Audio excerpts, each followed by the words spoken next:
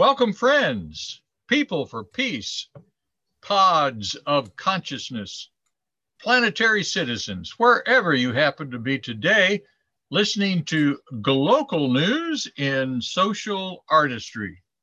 I'm your host, Dick Dalton, and each week we have the pleasure of talking to someone in the world that's building a more humane world, a more humane society from the inside out. And my guest this week is an old friend from Columbia, Missouri, Jeff Stack. Jeff is on the Zoom with me tonight. Hi, Jeff. Good evening, Dick. Good to visit with you. Well, we've talked about this for, a year, a couple of years, whatever. But anyway, the invitation was out there. It was, you made an offer, and I have just not engaged in that. So, hey. It's always the right time when it happens. Yeah, there you go. Hey, one thing I want to toss out there, I appreciate that emphasis from the inside out. And I think for my own self, I'm recognizing that a little too often I'm working on the outside. And so sometimes I'm a little bit roiled up inside and not really tuned in as much as I need to. So sometimes that's led me to be a little bit snippy with people. And if anyone out there is listening and has been the recipient of one of my, barbs, my apologies. We're all works in progress, right? Hey. Indeed, indeed. Well, one thing I guess I'd challenge all of us to do, myself included. I think it needs to be a balance, though, because quite frankly, I've done this myself too, but I've seen it in our society where we have folks who are so focused on serenity within that they're kind of like able to like tune out all the storm that's all around them, the needs of people all around them. So I think there's the need for a balance, so it's like a wave back and forth, like to take care of ourselves and take care of all those around us, the planet, as noted in your flag behind you, right? We need balance all around. You learn from experiences outside too. In the Columbia, Missourian editorial, the Dalai Lama. What drew me to him was, what the Dalai Lama had said about compassion is the radicalism of our time. And the reason I guess that came to mind, quite frankly, I have to, I feel like pop culturalist instead of, a literalist, because, I was reminded of that because it's been on my bumper in my car for years now. And so, I looked at that again. I don't know why I looked at it particularly, but I thought, wait a minute, it resonated. It always resonates with me, but you're right. I mean, it's important to consider where people come from, what their experiences are that brings them to these points of realizing this wisdom. I'm not a scholar of the Dalai Lama. I had the pleasure of, seeing different talks. I've never met him in person, but what an enlightening and beautiful being, and it just, what excites me is that there are so many different pure spirits, pure-ish, maybe I should put it that way. None of us are quite perfect. When I think in terms of the Catholic workers, when I think in terms of, Muslims, I know in this community, quite frankly, as far as a group of religious people, I would challenge, folks to find a more compassionate percentage of people as who attend, like, for instance, the Islamic Center. We got some great Christians in this community too. Wonderful folks of the Jewish faith. When people adhere or try to live the concepts that are spoken of and that guide these holy beings, or I think that we would do well. But anyway, so the Dalai Lama's saying really resonated with me because I see that, and what got me thinking about that is that compassion is plentiful, but not the way it ought to be. It kind of feels like it's there's a lot of flowers growing up out of the sidewalk cracks, and we really need fields of compassion. Like, for instance, what really got me going on this, putting this editorial together is that, I've been volunteering at the soup kitchen the last several months, and thank goodness for the tens of thousands of people who have volunteered to help make this a reality. And that's what is exciting me, because there's radical compassion shown every day. I mean, the fact that the soup kitchen in Columbia, Missouri has been in operation nightly since 1982. I mean, people have come together. Ruth O'Neill needs to be get a shout out publicly here. She's the one who's kind of coordinating the schedule, and people from so many different faiths come in, people who are Hindus, lots of Christians, folks from the Islamic Center, from the synagogue, and many groups who have nothing to do with, there's the John Brown Gun Club, which has a pretty regular stint there. There's a lot of different folks that help out and individuals, but what a miracle happening every single day. It doesn't make the front page of the newspapers, but I thought, well, gosh, I need to give a little shout out. Yeah, I encourage people to check out the Columbia, Missourian, and it's great to have a forum where you can actually get your views out and not have to be shut back because it's corporate run or something. So if someone wanted to volunteer for working at the soup kitchen, you say they would contact who? Ruth O'Neill. And a friend of mine, Joy Cole, mentioned to me, she talked with Ruth, and Joy is a dear friend who's been working really a lot too. But the email address to email Ruth is Ruth, RUTH, 1327 at yahoo.com. So that's something that people can do. And, the reality, Dick, I guess what really kind of got to me is that we have a lot of great, amazing individuals. But as far as our governments go, we have a lot of evolution. I believe in democracy. I believe in democratic institutions. But we have, sadly, in this country, not so much in other countries, in European countries, many other Asian countries, many countries, African countries, are more keen to help the people. In this country, we have this warped vision, capitalism. I'm a socialist. I'm offended by capitalism in general. Small business capitalism I can live with, but we have corporate capitalism. We have rugged individualism driving policies. Like, for instance, here's the reality, Dick. Tonight, as we're recording this on Sunday night, okay, we know that the temperature overnight is going to be 28 degrees. That's what they're predicting, 28 degrees. I got a note. I'll go ahead and share this. I was trying to find out from Ian Thomas. I know the city has had a practice in years past. There are some people who do some wonderful service. Ian, we also have Mike Trapp, other folks. I mean, people don't get paid but much. It's really a pitiful situation we have for our representative government here. But we have this policy. I was trying to find out from Ian, what is the threshold? How cold is it when it's so cold that folks need to at least have access to like the bus station? They arranged that last winter.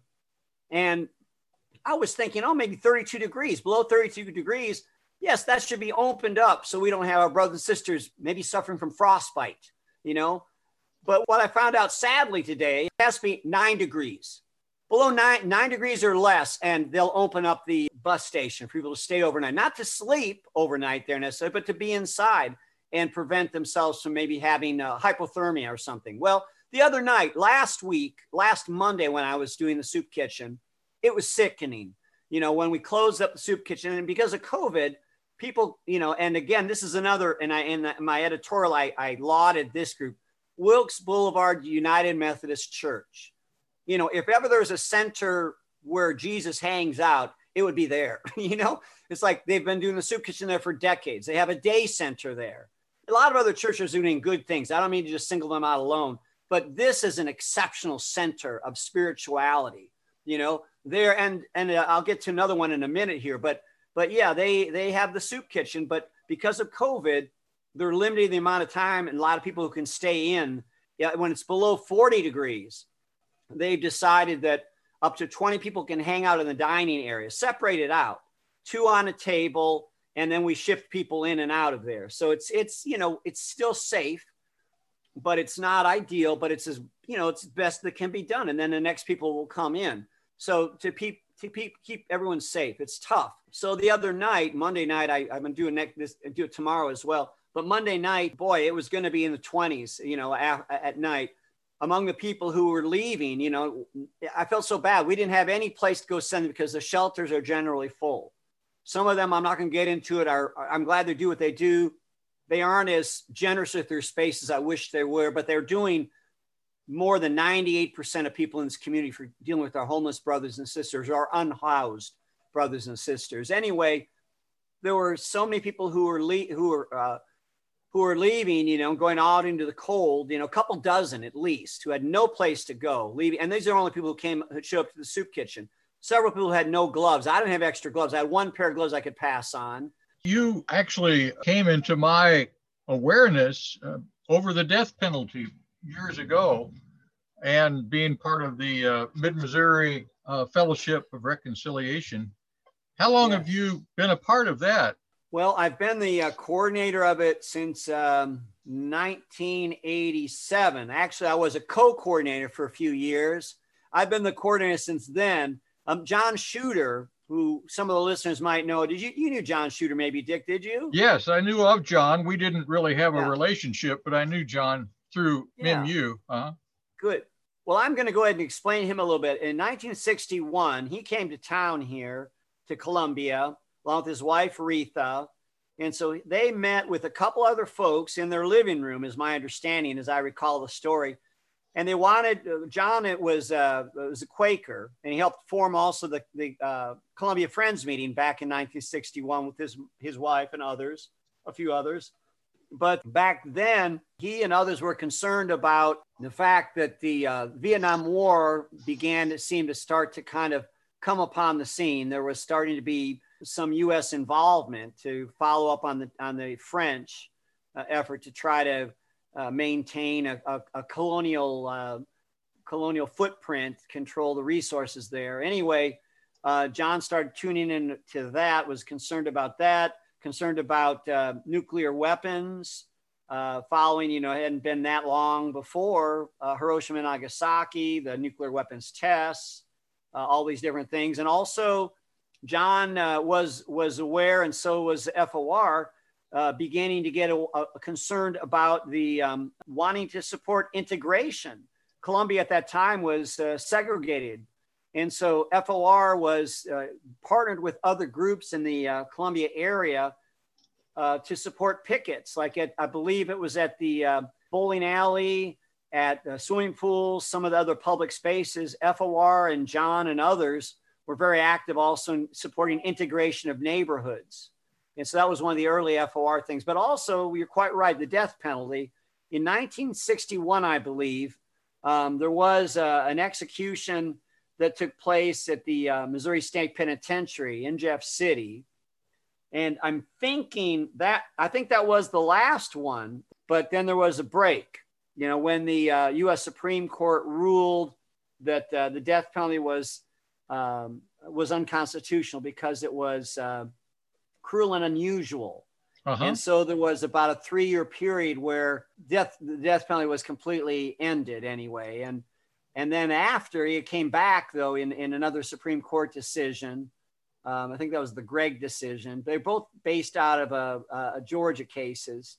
But then, and then when I joined, I came to Columbia. It was really, it was kind of a happenstance. I got to meet John. And John, by the way, just to give you a sense of who he was, he's a guy who had they had vigils. I didn't know him then, but during the Vietnam War, he had a vigil. He always wore a tie and a short cut hair. And, he was one of the early pioneers of the defibrillator. So he was involved with that at the university. He was an individual who he was, at the time in the early 50s, the push was, like it is still these days, the warped perspectives of our government, right? That he, he has an engineer. They wanted him to go into military, trying to learn. And that's where the bigger money was. Well, he declined. He refused to do that. So he was really picky where he went to. And so I encourage people who are listening, if students who are engineers, don't accept the line that, that you should use your energy to try to help build better weapons. Think about other ways you can use your know-how. This world needs brilliant people. And John, thank goodness, chose that path, to do different things. When did you actually come to Columbia? Well, I was in high school up in Iowa, Cedar Rapids, Iowa. And I guess it was in 76, I decided I wanted to go into journalism. I was kind of wanting to follow my dad's footsteps in a way. he got a degree in journalism from Bradley University. And I fancied myself probably doing like jingles for radio and TV, and because I like playing with words a bit, and so I kind of fancied that's what I was going to do. My dad was in charge of radio and TV sales for KCRG, but KCRG stands for the K, of course, because it's west of the Mississippi River, and CRG, Cedar Rapids Gazette. And I decided, first I thought about staying in Iowa, but I thought I want to get the heck away. I was the oldest of 6, and I think I probably tired. I was a bit of a junior parent, really, too. And I wanted to get away for a while. And I was starting to get a little too wild. That was a little bit of a reality. And my dad and mom and I were having a little bit of, I had gotten into some substance exploration. And, anyway. But anyway, so I came down to Mizzou. When I looked around to see about other schools, and Mizzou had a great journalism school. It was a good fit generally, and it felt good to get away from home. But I realized that I moved to the South. Really, Iowa was reactionary in some ways, but Missouri, I became aware soon was the South. You all and all that stuff. I got joked at when I went back home, and they talked about when I said you all to one person. That was a sign I was flipping anyway, or whatever. So that far back, you didn't come across John Shooter right away, did you? No, I didn't. So it was an interesting path that led me to John and all kinds of other folks. It was kind of some would say twist of fate. Some would say God's hands. I don't know, but it was an interesting path to get upon. And I kind of feel like I got kind of tripped upon it or something anyway, as things worked out. Well, you said that you had a more conservative upbringing. Right. Very much so. And I don't think socialism was on your horizon. No, I wasn't a very conservative household. I mean, my parents were loving. They were really good to me. My dad, it was interesting though, because as a kid, we grew up, I was raised in the Chicago area as a kid to start with. I was born in Chicago. We moved out to the suburbs. In part, it seemed to me that part of the concern is that they wanted to move to a more white area, quite frankly. It was the suburbs seemed safer. I think that really, they want to raise family. They want to be, it's about, I think they were interested in what they thought was going to be best for myself and my sibs. And so we moved out to the suburbs, and then my dad got an offer for a job. I don't know how much of it was wanting to move to a whiter place. Man, that's just how it worked out, but we moved to Iowa. It was incredibly, right. It was real white, very white. But the thing I guess that makes me think that there might have been something to all of that was that my dad used to tell jokes at the table, racist jokes all the time. It wasn't jokes about Irish people or German people like our heritage. It was always jokes about, Jewish people or Spanish or Mexican people or African Americans. He didn't use the N-word that much. I don't remember. Well, he might have used it a time or two. Yeah, I think so. But anyway, it was really weird because we'd go to Catholic church on Sundays, but it was like, at that time, again, I'm the oldest of 6 kids, 5 boys, and so, at the dinner table, I remember him telling these jokes. And when he'd tell racist jokes, it was like, I must have been like 12, maybe 13, maybe tops. And, I'd be saying, Dad, that's not funny, or something to be like me flipping and being a parent of sorts. It was crazy. It felt like, but anyway, loving to me, but that's the kind of his grandmother, his mother rather, and father were racist as heck. It's more so they were anyway. They're dear people to me. But I remember when we lived in Chicago, I remember the Democratic convention riot and all that happened. And I remember hearing my dad, speaking about those, trashy hippies or dirty hippies or whatever, and I kind of swallowed that all too. I went along with all of that. So I was pretty much, I probably was a Republican. Back then we moved to Iowa and I ended up debating for the death penalty. That's the side I took because my impression, I was very sheltered. I mean, I lived in a pretty upper class. It wasn't a 1%er, but it was definitely a 5%er, you know, household I lived in. I never was wanting, never had to worry about, you know, having adequate clothes or anything like that. I mean, I worked a lot, so I was able to earn some money to help with college and all. And then later on, after my daddy passed when I was 20, I was responsible for paying for my own. But anyway, you know, I had it really good. I had a really privileged, you know, unfairly privileged and comfortable living situation. So when we got up to Iowa, you know, I felt I kind of was a Republican, really. I didn't like see myself as a political party person. I was too busy partying and doing other things and having fun with my buds and all that. But I was kind of staying with friends of that strata, you know. And anyway, so I came down to Mizzou, and I guess it was I was into my second year, I think it was. And I did work at KCOU, worked on doing, you know, helping on doing the news broadcasts. And I got to do a broadcast of the overthrow. I came upon the story of the overthrow of the Iranian government by the students and all. And the story of the students taking over the embassy. You know, that was a story I started to follow. And by that time, I was also writing for the Maneater. Yeah, I was covering, they had protests outside the library at that time was Lowry Street. I think it was open to car traffic, I think, or people were gathering on sidewalks in front of the library. And I don't know, there might've been some kind of a permitted march or protest, but I was covering for the Maneater, visiting with, it was interesting because I was so sheltered. I didn't have a clue, anything about the Shah. I had no clue about what was going on. So I was beginning to learn from Iranian students. There was a really interesting dynamic going on back then. You know, it's hard to imagine with our intense political, you know, there's not much civil debate, right, these days.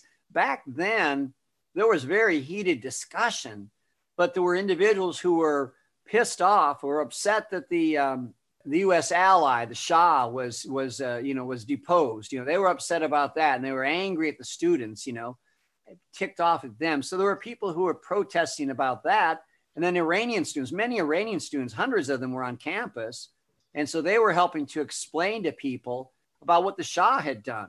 Why people were so angry about the Shah's repressive government, U.S. supported, you know. And so I was learning just a whole lot from hearing these things. Anyway, the main demonstration had ended, and there were still some people hanging around, especially the students. And I was kind of listening to them, taking notes, preparing for an article. I'd written for the Maneater for about maybe a full year by this time. All these other reporters had left, and there were just a few people hanging around still, learning. I'm a student of life. I hope to be always that way. Suddenly there was this ruckus or, you know, movement. This woman moved to the front of the library, and, you know, people started kind of focus on her. And she, you know, to the right, like as you look at the library from Lowry Mall, to the right side of the library, the front face, suddenly we realized this woman was there with a gun in her hand and was so distressed she was about to try to kill herself. And so there was just all of a sudden a focus right to her, you know, and there were police who came nearby soon after. And then suddenly all the reporters returned as well, you know, all these reporters who were there earlier. And I was just, you know, I was stupefied. I was horrified. You know, what is going to happen here? I thought about her as a human being right away. Well, what's going on here? You know, gosh, I hope she doesn't hurt herself. You know, what's getting to her to this point? You know, in part, maybe it was because of my nurturing environment. It's like, what a shock this was to see this kind of thing happening. Maybe as a big brother, you know, and being with my sibs, and they've had problems or whatever. But, you know, it's like I was empathetic right away. Well, when the reporters came back, they recognized me as a person taking notes, and they kind of immediately kind of focused towards me. And I remember really clearly, and a couple people, different reporters, like hearing them maybe in conversation with other peers, saying a couple different things that really stuck out in my mind. Like one, gosh, I've got a deadline to make. I hope she gets done with this. You know, this had gone on, this kind of situation was going on for probably about a half hour, 45 minutes, or felt like hours, really. Just a really stressful time, just not knowing what was going to happen to this woman. Anyway, she, you know, she stayed there and was just, you know, just, you know, having a gun to her, towards her head. And one reporter, I remember a reporter saying something to the effect of, you know, if she kills herself, this will be a front page story or something like that. It's like, what? You know, and I just, you know, at the time it seemed incongruous with what I was feeling. I don't remember exactly. I didn't like scream out to them, what the hell are you thinking, you fool? You know, what are you about? You know, I really, you know, it didn't seem right. I mean, I was a junior among these people who had much more experience in this field. Right. And so anyway, I'm not sure how much time passed, but finally this woman came, you know, must have gotten contacted by the police, someone who had I wasn't privy to the conversations the police had, but I suspect one of the officers had asked, you know, is there somebody we can reach out to talk to you who you've counseled with or whatever? I don't know about all that, but I do know there's a woman who came there and she ended up talking to the woman and talking her into taking the gun down. Mm-hmm. And so she would, you know, they walked away and that was it, the end of that part. So I was so relieved. But it made me think about who I was becoming. You know, is this the path I'm going upon? Right. You know, is this really where I want to go? Do I want to follow up with my peers and have that kind of callousness about others because I'm so interested in the bloody story? That's the most important thing I'm going to do. Nah.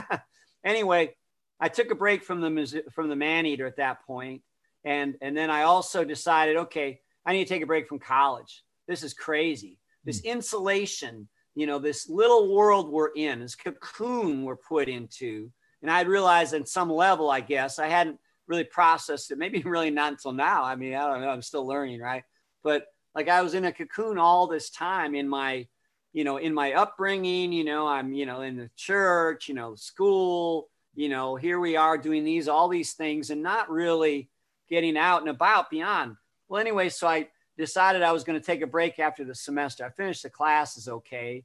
I can't remember how much, maybe I might have had a month and a half to go or something. My parents weren't really pleased with the decision, but it's like, hey, I got to do something else. This is not what I want to be doing, you know? And so I ended up deciding, okay, I need to do some kind of service to humanity. Well, in my narrow way of thinking, from my privileged point of the ivory tower of sorts, I was at least climbing the inner stairway or whatever. I hadn't got to the top yet, right? But in my privileged spaces that I was walking in, I thought service. Oh, the service. Oh, the military, of course, right? So I applied to go into the Navy, but by chance, and so, you know, I encourage folks to keep kiosks up and put notice on there, because I happened to notice a flyer on one kiosk that said, Vista, volunteers in service to America. So, service. Okay, service. I like that. Okay. And America. Oh, yeah, my patriotic duty. Again, because, you know, my country had been good to me. My country's not wrong to anybody, right? Heck, good for everybody around the planet.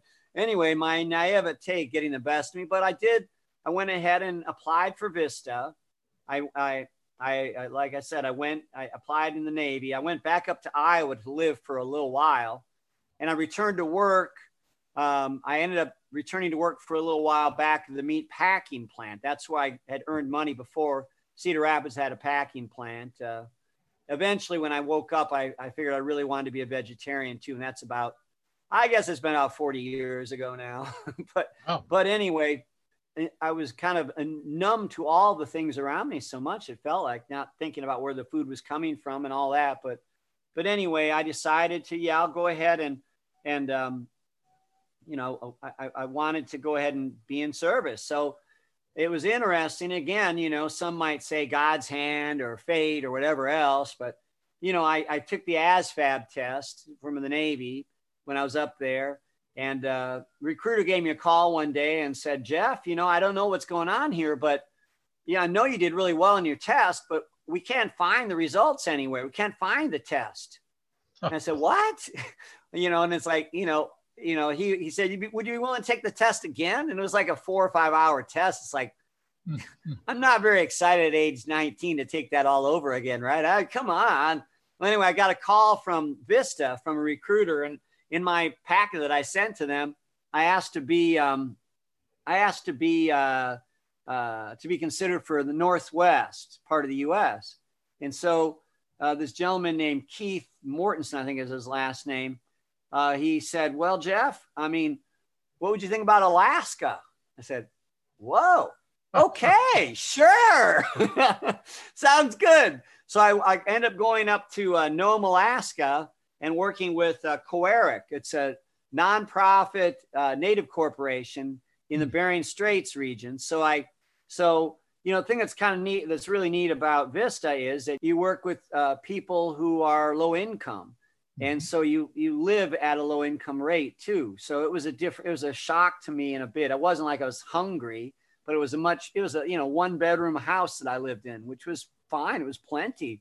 I had a honey bucket, you know, they didn't have running water there. So I set it outside to get picked up once a week by the poor people who had that job. But I got a chance to work with Inuit people, with Yupiaq, Siberian Yupiaq people, Athabascan people, Native American people. This particular region was the size of Ohio, and 6,000 people lived there across in these villages and all. Nome was a big city at 3,000. And so, but I got the chance to visit lots of villages and met a lot of people. With Coeric, one of the most satisfying things, I got to work on a video of an elders conference with folks doing dance and storytelling, and you know, just met some beautiful people. And it really gave me a completely different eye open onto the world. I worked as a volunteer at a women's shelter, taking care of kids while the mothers were hanging out, you know. So I got a chance to be acquainted with that reality, which was really something I didn't generally have, you know. So my dad was an alcoholic, but he wasn't abusive of my mama. So, but verbally sometimes to us, but anyway, so it was a real eye opener for me. Yeah. So one of the things we did at Coeric, I helped with the, teaching people how to read, and people coming out of the prison. There was a state prison in Nome. It was in the basement. It was downstairs. You know, people never got outside. So I met some of the people who came over before they were getting ready to get out of prison. This one guy, I got to meet him. His name was Joe Amaruk. He's an Inuit man, an amazing artisan. You know, like he did scrimshaw, you know, with walrus tusks, and, you know, doing these beautiful. I bought a rabbit skin drawing that he did. I don't know if I might have it somewhere buried. I haven't found it for a long time. But anyway, you know, I bought one from him. I was helping teach him to read, and I didn't really bother. I mean, he's such a really gentle man, a nice guy, and I really appreciate who he was. And so anyway, one day, I don't know if I think I asked somebody else, one of my colleagues, you know, what did Joe do? Why was he in prison? And they said, well, he killed his wife, you know? And so I had this warped image, you know, in my privileged little bubble, that somehow I was going to be able to tell who was a murderer and who was not. Like they'd be frothing at the mouth, you know, like Charlie Manson, like bug-eyed or whatever, I guess. It'd be so obvious. Well, Joe Amaruk was a really gentle man. Well, I ended up, you know, he was getting out of prison while I was, you know, in Alaska. So I ended up hanging out with him a little bit afterwards, you know, and I did see he had a drinking problem, not unlike a lot of folk up there, but he still was a gentle guy. So we were friends for a while. Well, my best friend up there was this guy named Dean Carter, who helped, was the main media person at Coeric. So he was the one who oversaw the whole filming of the elders conference that I was referring to earlier. Mm-hmm. And so really a nice guy in a lot of ways, about 6'5" or so tall guy we played basketball together. We played, midnight sun softball, at 2 a.m. or whatever it was. And, we were buddies. They hung around all the time. And I was friends with his family and his wife. Well, one day with Dean, I went to visit Kathy. I knew he was working. I don't know why I went over there, but I knocked on the door to chat with her. And I saw she had a black eye. And I said, Kathy, what happened? She said, I fell. I said, wait a minute. No, you didn't. What happened? And I finally got it out of her that Dean had hit her, and so I had known that Dean had come from, really rough background. He had been, had a lot of good conversations, and drugs and alcohol are part of our time together. But he was, we had good conversations, and he shared with me though that he had been in foster homes and had been sexually abused, physically abused. And so I had empathy for him. Again, I hadn't experienced people like that before. I hadn't really known that kind of reality. But anyway, but I confronted Dean later on. I said, you hit your wife. That's not acceptable. You need to get help big time. You need to. So I'll be all right. He's been the dude thing, not recognizing his need for help. And at that time I was 20. He was like maybe 27 or something like that, quite a bit older. But anyway, so he did not. I finished my time up in Alaska, came back down to Missouri, or Iowa first, then Missouri. I guess I was in Iowa though, getting ready for my next semester. And I got a call one day from Kathy. And we visited for a little while, and we chatted, and she wanted to get a phone number of a friend of ours, mutual friend. And I just said casually, hey, how's Dean doing? And she said, didn't you hear? And I said, no, what? Well, he's on death row in California. Oh, so wow. Now they had actually moved. They had moved to Anchorage when I was in Nome, and Dean took a job at a TV station as a cameraman. And so he was getting into some little bit wilder stuff there. And then he moved down to California later on and was convicted of killing 3 or 4 people. Wow. Well, I got a call from Dean later on once Kathy wasn't, found out, she gave my number to him, and he called me and he said, would you, Jeff, what do you think? I couldn't have done this. And I said, Dean, look, wait, I know you could have done that. I mean, I know you beat your wife. I know you hit her that once. I can't say that you wouldn't have done it because you wanted me to come to him to testify at a trial. It'd been about a year, I guess, must have passed before I heard from Kathy, year and a half maybe. And so then, but I did say to Dean, I said, Dean, if you want me to, though, I would be willing to testify at your trial, at a retrial, to say that I know you are a worthwhile human being, and I would be saddened if you were to be executed, because I think you have a lot to give to this world. So my awareness of the death penalty became much different. Then when I came back to Mizzou and began attending FOR meetings, we found out the death penalty was becoming a reality later on in the 80s. And so 87, 88, right? Then I began to, figure, well, I know how people feel about the death penalty, and I know how I feel now that I've gotten acquainted with people who have committed murder. They're not monsters. They've done monstrous things, yes, but they are human beings with the preciousness within them that is within all of us. Great. Yeah, that's a huge lesson. Wonderful experience. And that was a 2-year commitment? Well, it was going to be a year commitment. Oh. But my dad died while I was up there. Ah. So I ended up taking a break. I didn't quite finish the whole year, but I worked up there, did construction and other things to earn some extra money to be able to finish up my college. I think I had a year and a half left by that point, maybe it was. Mm-hmm. And so I came back to finish up that. We had to show up at Hearns to sign up for classes. And among the classes, I saw that there was this, it's kind of interesting. I saw this at this table, peace studies. What? That's interesting. Huh. Okay, sure. I'll check it out. Well, it became the most significant class I ever took as it worked out. Joel Blyfus was the teacher of it. You might have known Joel. His family's from Fulton.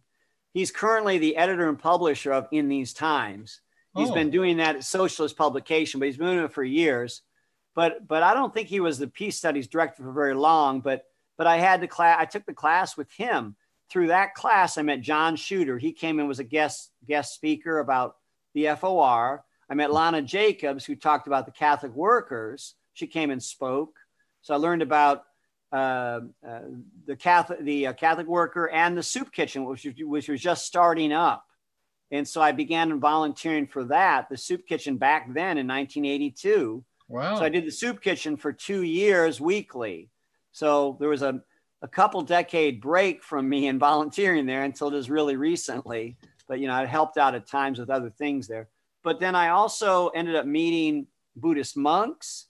And so I hitchhiked out to catch up with the monks who are involved in the special session on nuclear disarmament with the march to New York City in 1982. Mm-hmm. And so my first demonstration I ever went to, I got really spoiled, was in Central Park, where 1 million people gathered, to urge an end to nuclear weapons and all that. So, and then my first time I got arrested was soon after that, with 1,600 other folks in protesting nuclear weapons. But I had begun, when I was taking peace studies, I learned about the nuclear weapons freeze campaign as well. That was another thing that was starting up. And part of that at the peace studies was Bill Wickersham, I guess, was a friend of yours. Well, right. And I don't know if I met him then, but Bill also was a friend of John. And so they were early on involved. Right. And so I met John and started to attend the weekly meetings. I don't remember Bill attending meetings back then, but Bill's been a longtime friend of John's, and Bill's on our board, our FOR board. He's such a dear soul. And if he's listening, he's having some real difficult health challenges. So please keep him in heart and mind. He's having a tough time. So. Okay, will do. He was on this show a couple of years ago himself. So good. One of my first guests. Got a lot to share, a lot of wisdom. And so you were led to write an article. I'm sorry, Right, I'm so sorry about that. So okay. I'm a little fuzzy on when it came to my awareness. And I'm thinking through the soup kitchen. I met this guy named Patrick French, I think is his name. And if he's listening, I hope he's got a place to stay now. I haven't talked to him for 20, 30 years or whatever anyway. But I asked him, I think I met him through the soup kitchen. And so it might have been for the Missourian. That makes more sense when I was writing for the Missourian. I don't remember who I wrote for at that time. I've got the article somewhere. I don't need to dig it out right now though. But I decided that homelessness was a real abstraction for me, that I realized that, the people were homeless, and it's kind of bougie for me to write about it or think about it, just to interview people about it. It's like, okay, I need to increase my awareness, my understanding. So I talked Patrick into letting me kind of tag along with him for 3 days. Wow. It was in the winter, and so back then I ended up, we had he knew what to do. I mean, we went and stayed at Broadway Diner. They were open, you put $1 together and have coffee for 2-3 hours. Mm-hmm. And there was a church in town. I'll go ahead and give a shout out. Jim's long dead, unfortunately. Jim Fallis, who was the minister at Calvary Episcopal. If there's any kind of heaven around, he's probably chuckling maybe if he gets to listen to this broadcast. I don't know how that all works out. But anyway, Jim was a dear soul. Anyway, he knew he was way ahead of his time, or was, he was back in his time. He knew what Jesus would have done. So of course he left the back door open in the church. So Pat and I ended up sleeping on their, sleeping inside on a, back on a stage or something, so that was a trick that Jim let people do, so, I'm just saying that maybe if the minister's doing that at Calvary Episcopal, I say bully for you, good for you guys. But anyway, that's the thing, that it doesn't make the headlines, but people quietly do all kinds of good things. Mm-hmm. I know, for instance, there's a woman here in town who routinely lets 2 or 3 people sleep at her house. My landlord, before he called me on it, I used to have people sleep in my house, in my apartment up here too, until my landlord I always talked about my friends from out of town. He said, Jeff, is this person homeless? And I didn't want to lie to him. I was like, yeah, he is. That's not what I signed up for. So it's like, what the hell? I got an extra bedroom, and why the hell shouldn't someone sleep in it? It's time for some gosh darn radical compassion. So, pretty soon, if we don't get, we're going to be having room at the end soon. So that's a good thing. But if we don't get, I think it's high time we start to have a tent city in Mayor Teresa's yard, or we go ahead and say, we're going to liberate this public space, maybe the Armory, maybe the city council building, maybe the county commission chambers or the building. Yes, this is going to be a shelter for homeless people until you get your act together and get another one set up. Mm-hmm. So anyway, I encourage people to be radically compassionate. Will that require, what kind of process makes that happen? I mean, even if you're protesting, what kind of process makes the agreement happen? Well, I guess, it's an agreement with ourselves. For me, anyway. I guess I can only speak for myself. It's like, my conscience tells me. I mean, it's not a dictator, but it's a voice for me anyway that gives me a chance to be at ease in this world, because this world is perplexing and frustrating. It's beautiful, but it's so short of its potential in what humankind can do, especially in this country. I mean, we have enough money, we have what I heard a report recently, the 3 wealthiest people, I don't want to name them, but, Google, whatever else, Amazon and, if these 3 billionaires, in our country, the wealthiest on the planet, actually, just in the last, during the pandemic, I believe the figure is something like in excess, they've made like $75 billion, I mean, that money right there could take care of homelessness across this country without any trouble, but instead we have this rugged, individualistic, self-serving, it's fascist. It really is. It's anti-democratic. Democracy and capitalism cannot coexist as is practiced today. Small business, if we had small business capitalism, yeah, that could work out. Free market, true free market, but corporate capitalism, the fascist capitalist structure we have these days cannot coexist with democracy. It doesn't. Instead, we have a few million people homeless tonight in our streets across the U.S., while we have, maybe the Bezos, maybe he has 20 homes. I don't know, couple castles, how many yachts? I don't really know, but we have this warped reality. And so I guess for me, I'm just one human being, but I am a human being. And so I feel I have an obligation to be true to myself and to go ahead and do what I can to make the comfortable uncomfortable, I guess, as some people have said in years past. So for me, what that sometimes means is that over the years, I mean, decades from now, maybe somebody might ask me, well, what did you do to try to stop the 90 executions in Missouri? 90 executions now. We've killed 90 people, human beings, because we could, not because they're the worst of the worst. They just had the worst luck. And some of them were innocent. Most all of them were guilty. But, okay, so if I get talked to by one of my future folk of this planet and, going, what did you do to stop 90 executions? Well, I can say, and I've got to be kind of humble because I didn't do enough. I've tried to use nonviolent civil disobedience to try to stop 2 executions. That's not much. Father Carl Cabot was arrested on the Bonterre prison at least 6 or 7 times. He's got the lead on moral authority as far as I'm concerned on this issue. Instead, in our country, we know the date these people are going to be executed. We know that, come Thursday at Terre Haute, workers are preparing. They've already practiced. They don't even need much practice because they're scheduled on the 10th, which is, by the way, International Human Rights Day. Brandon Bernard is scheduled to be killed probably about 6 o'clock. So not only is it known, it's planned. It's a murder. And in fact, on the death certificates in Missouri, anyway, I suspect it's that way there. Under cause of death in Missouri, they type in legal homicide. Legal homicide. Interesting, it's immoral. It's murder, period. The people are all securely detained. In fact, in Missouri, we don't even have a death row anymore.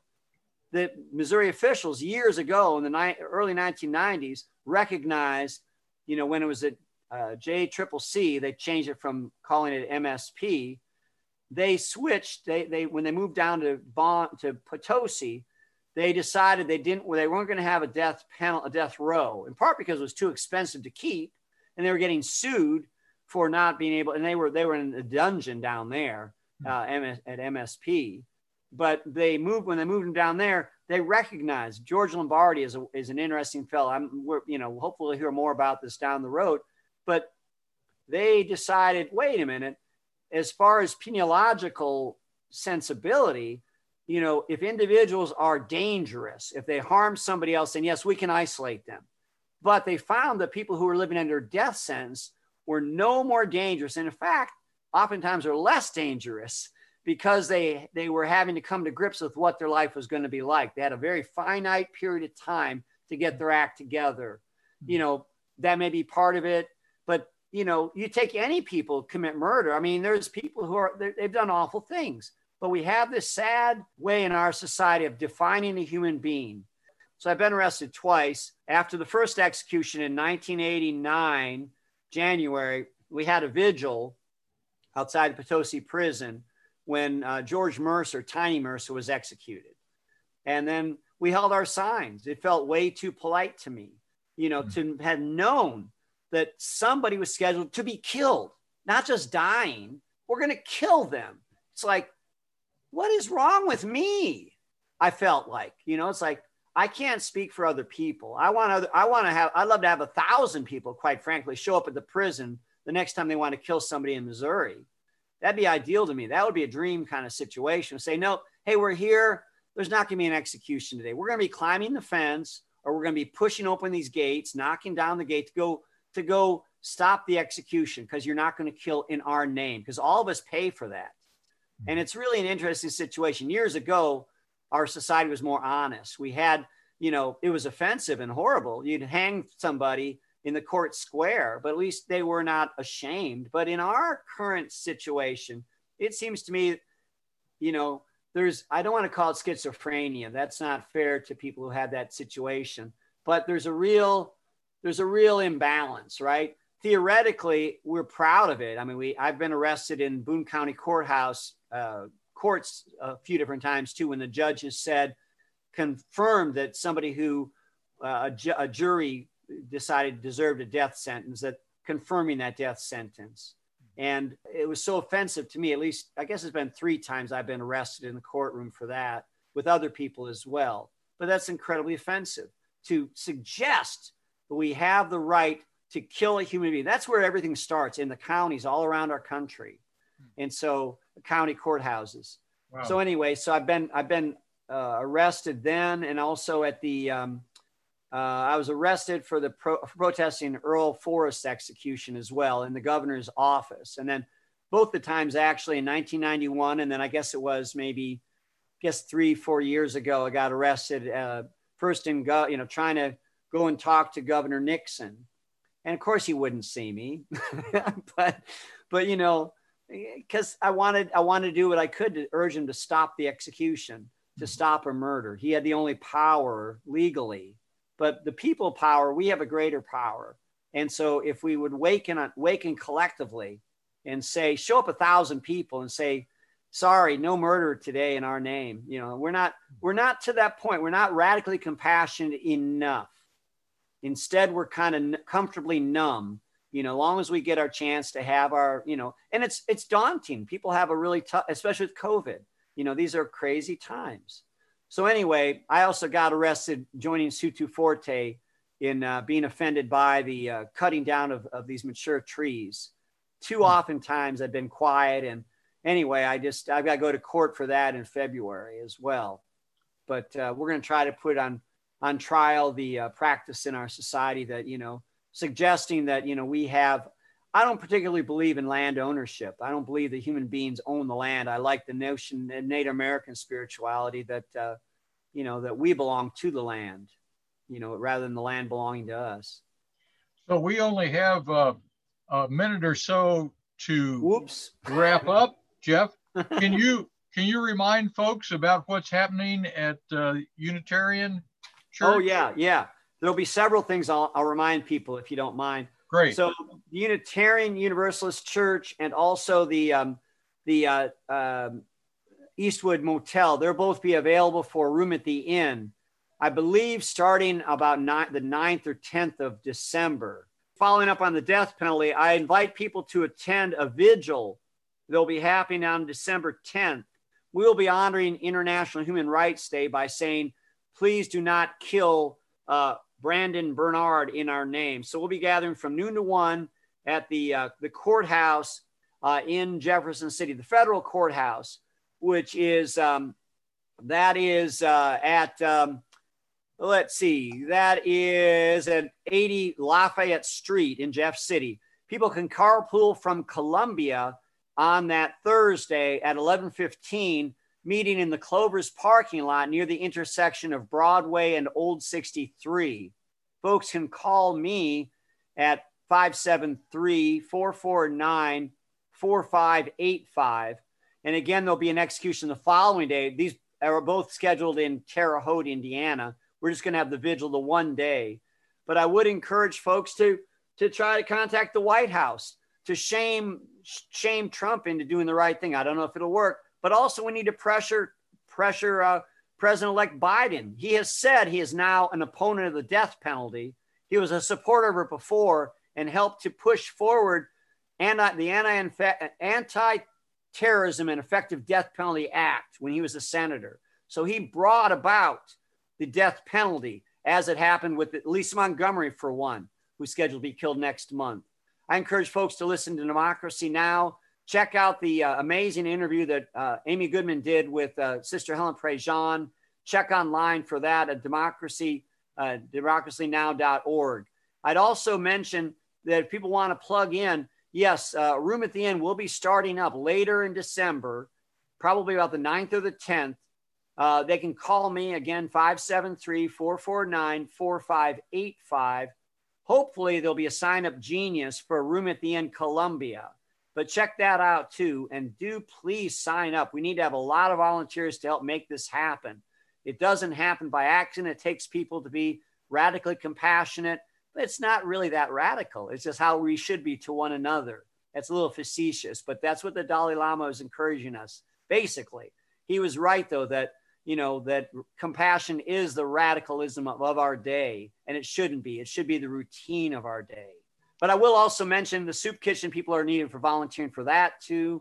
And if you want to get on the email list for FOR, I encourage you to check. You can check out our Facebook page, Mid-Missouri Fellowship of Reconciliation, or again, you can call 449-4585. All right.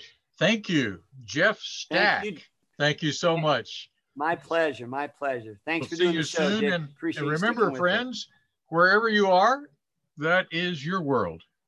Please leave your world cleaner, more peaceful, more loving than you found it, because if it is to be, it is up to us. Take care. Talk to you soon.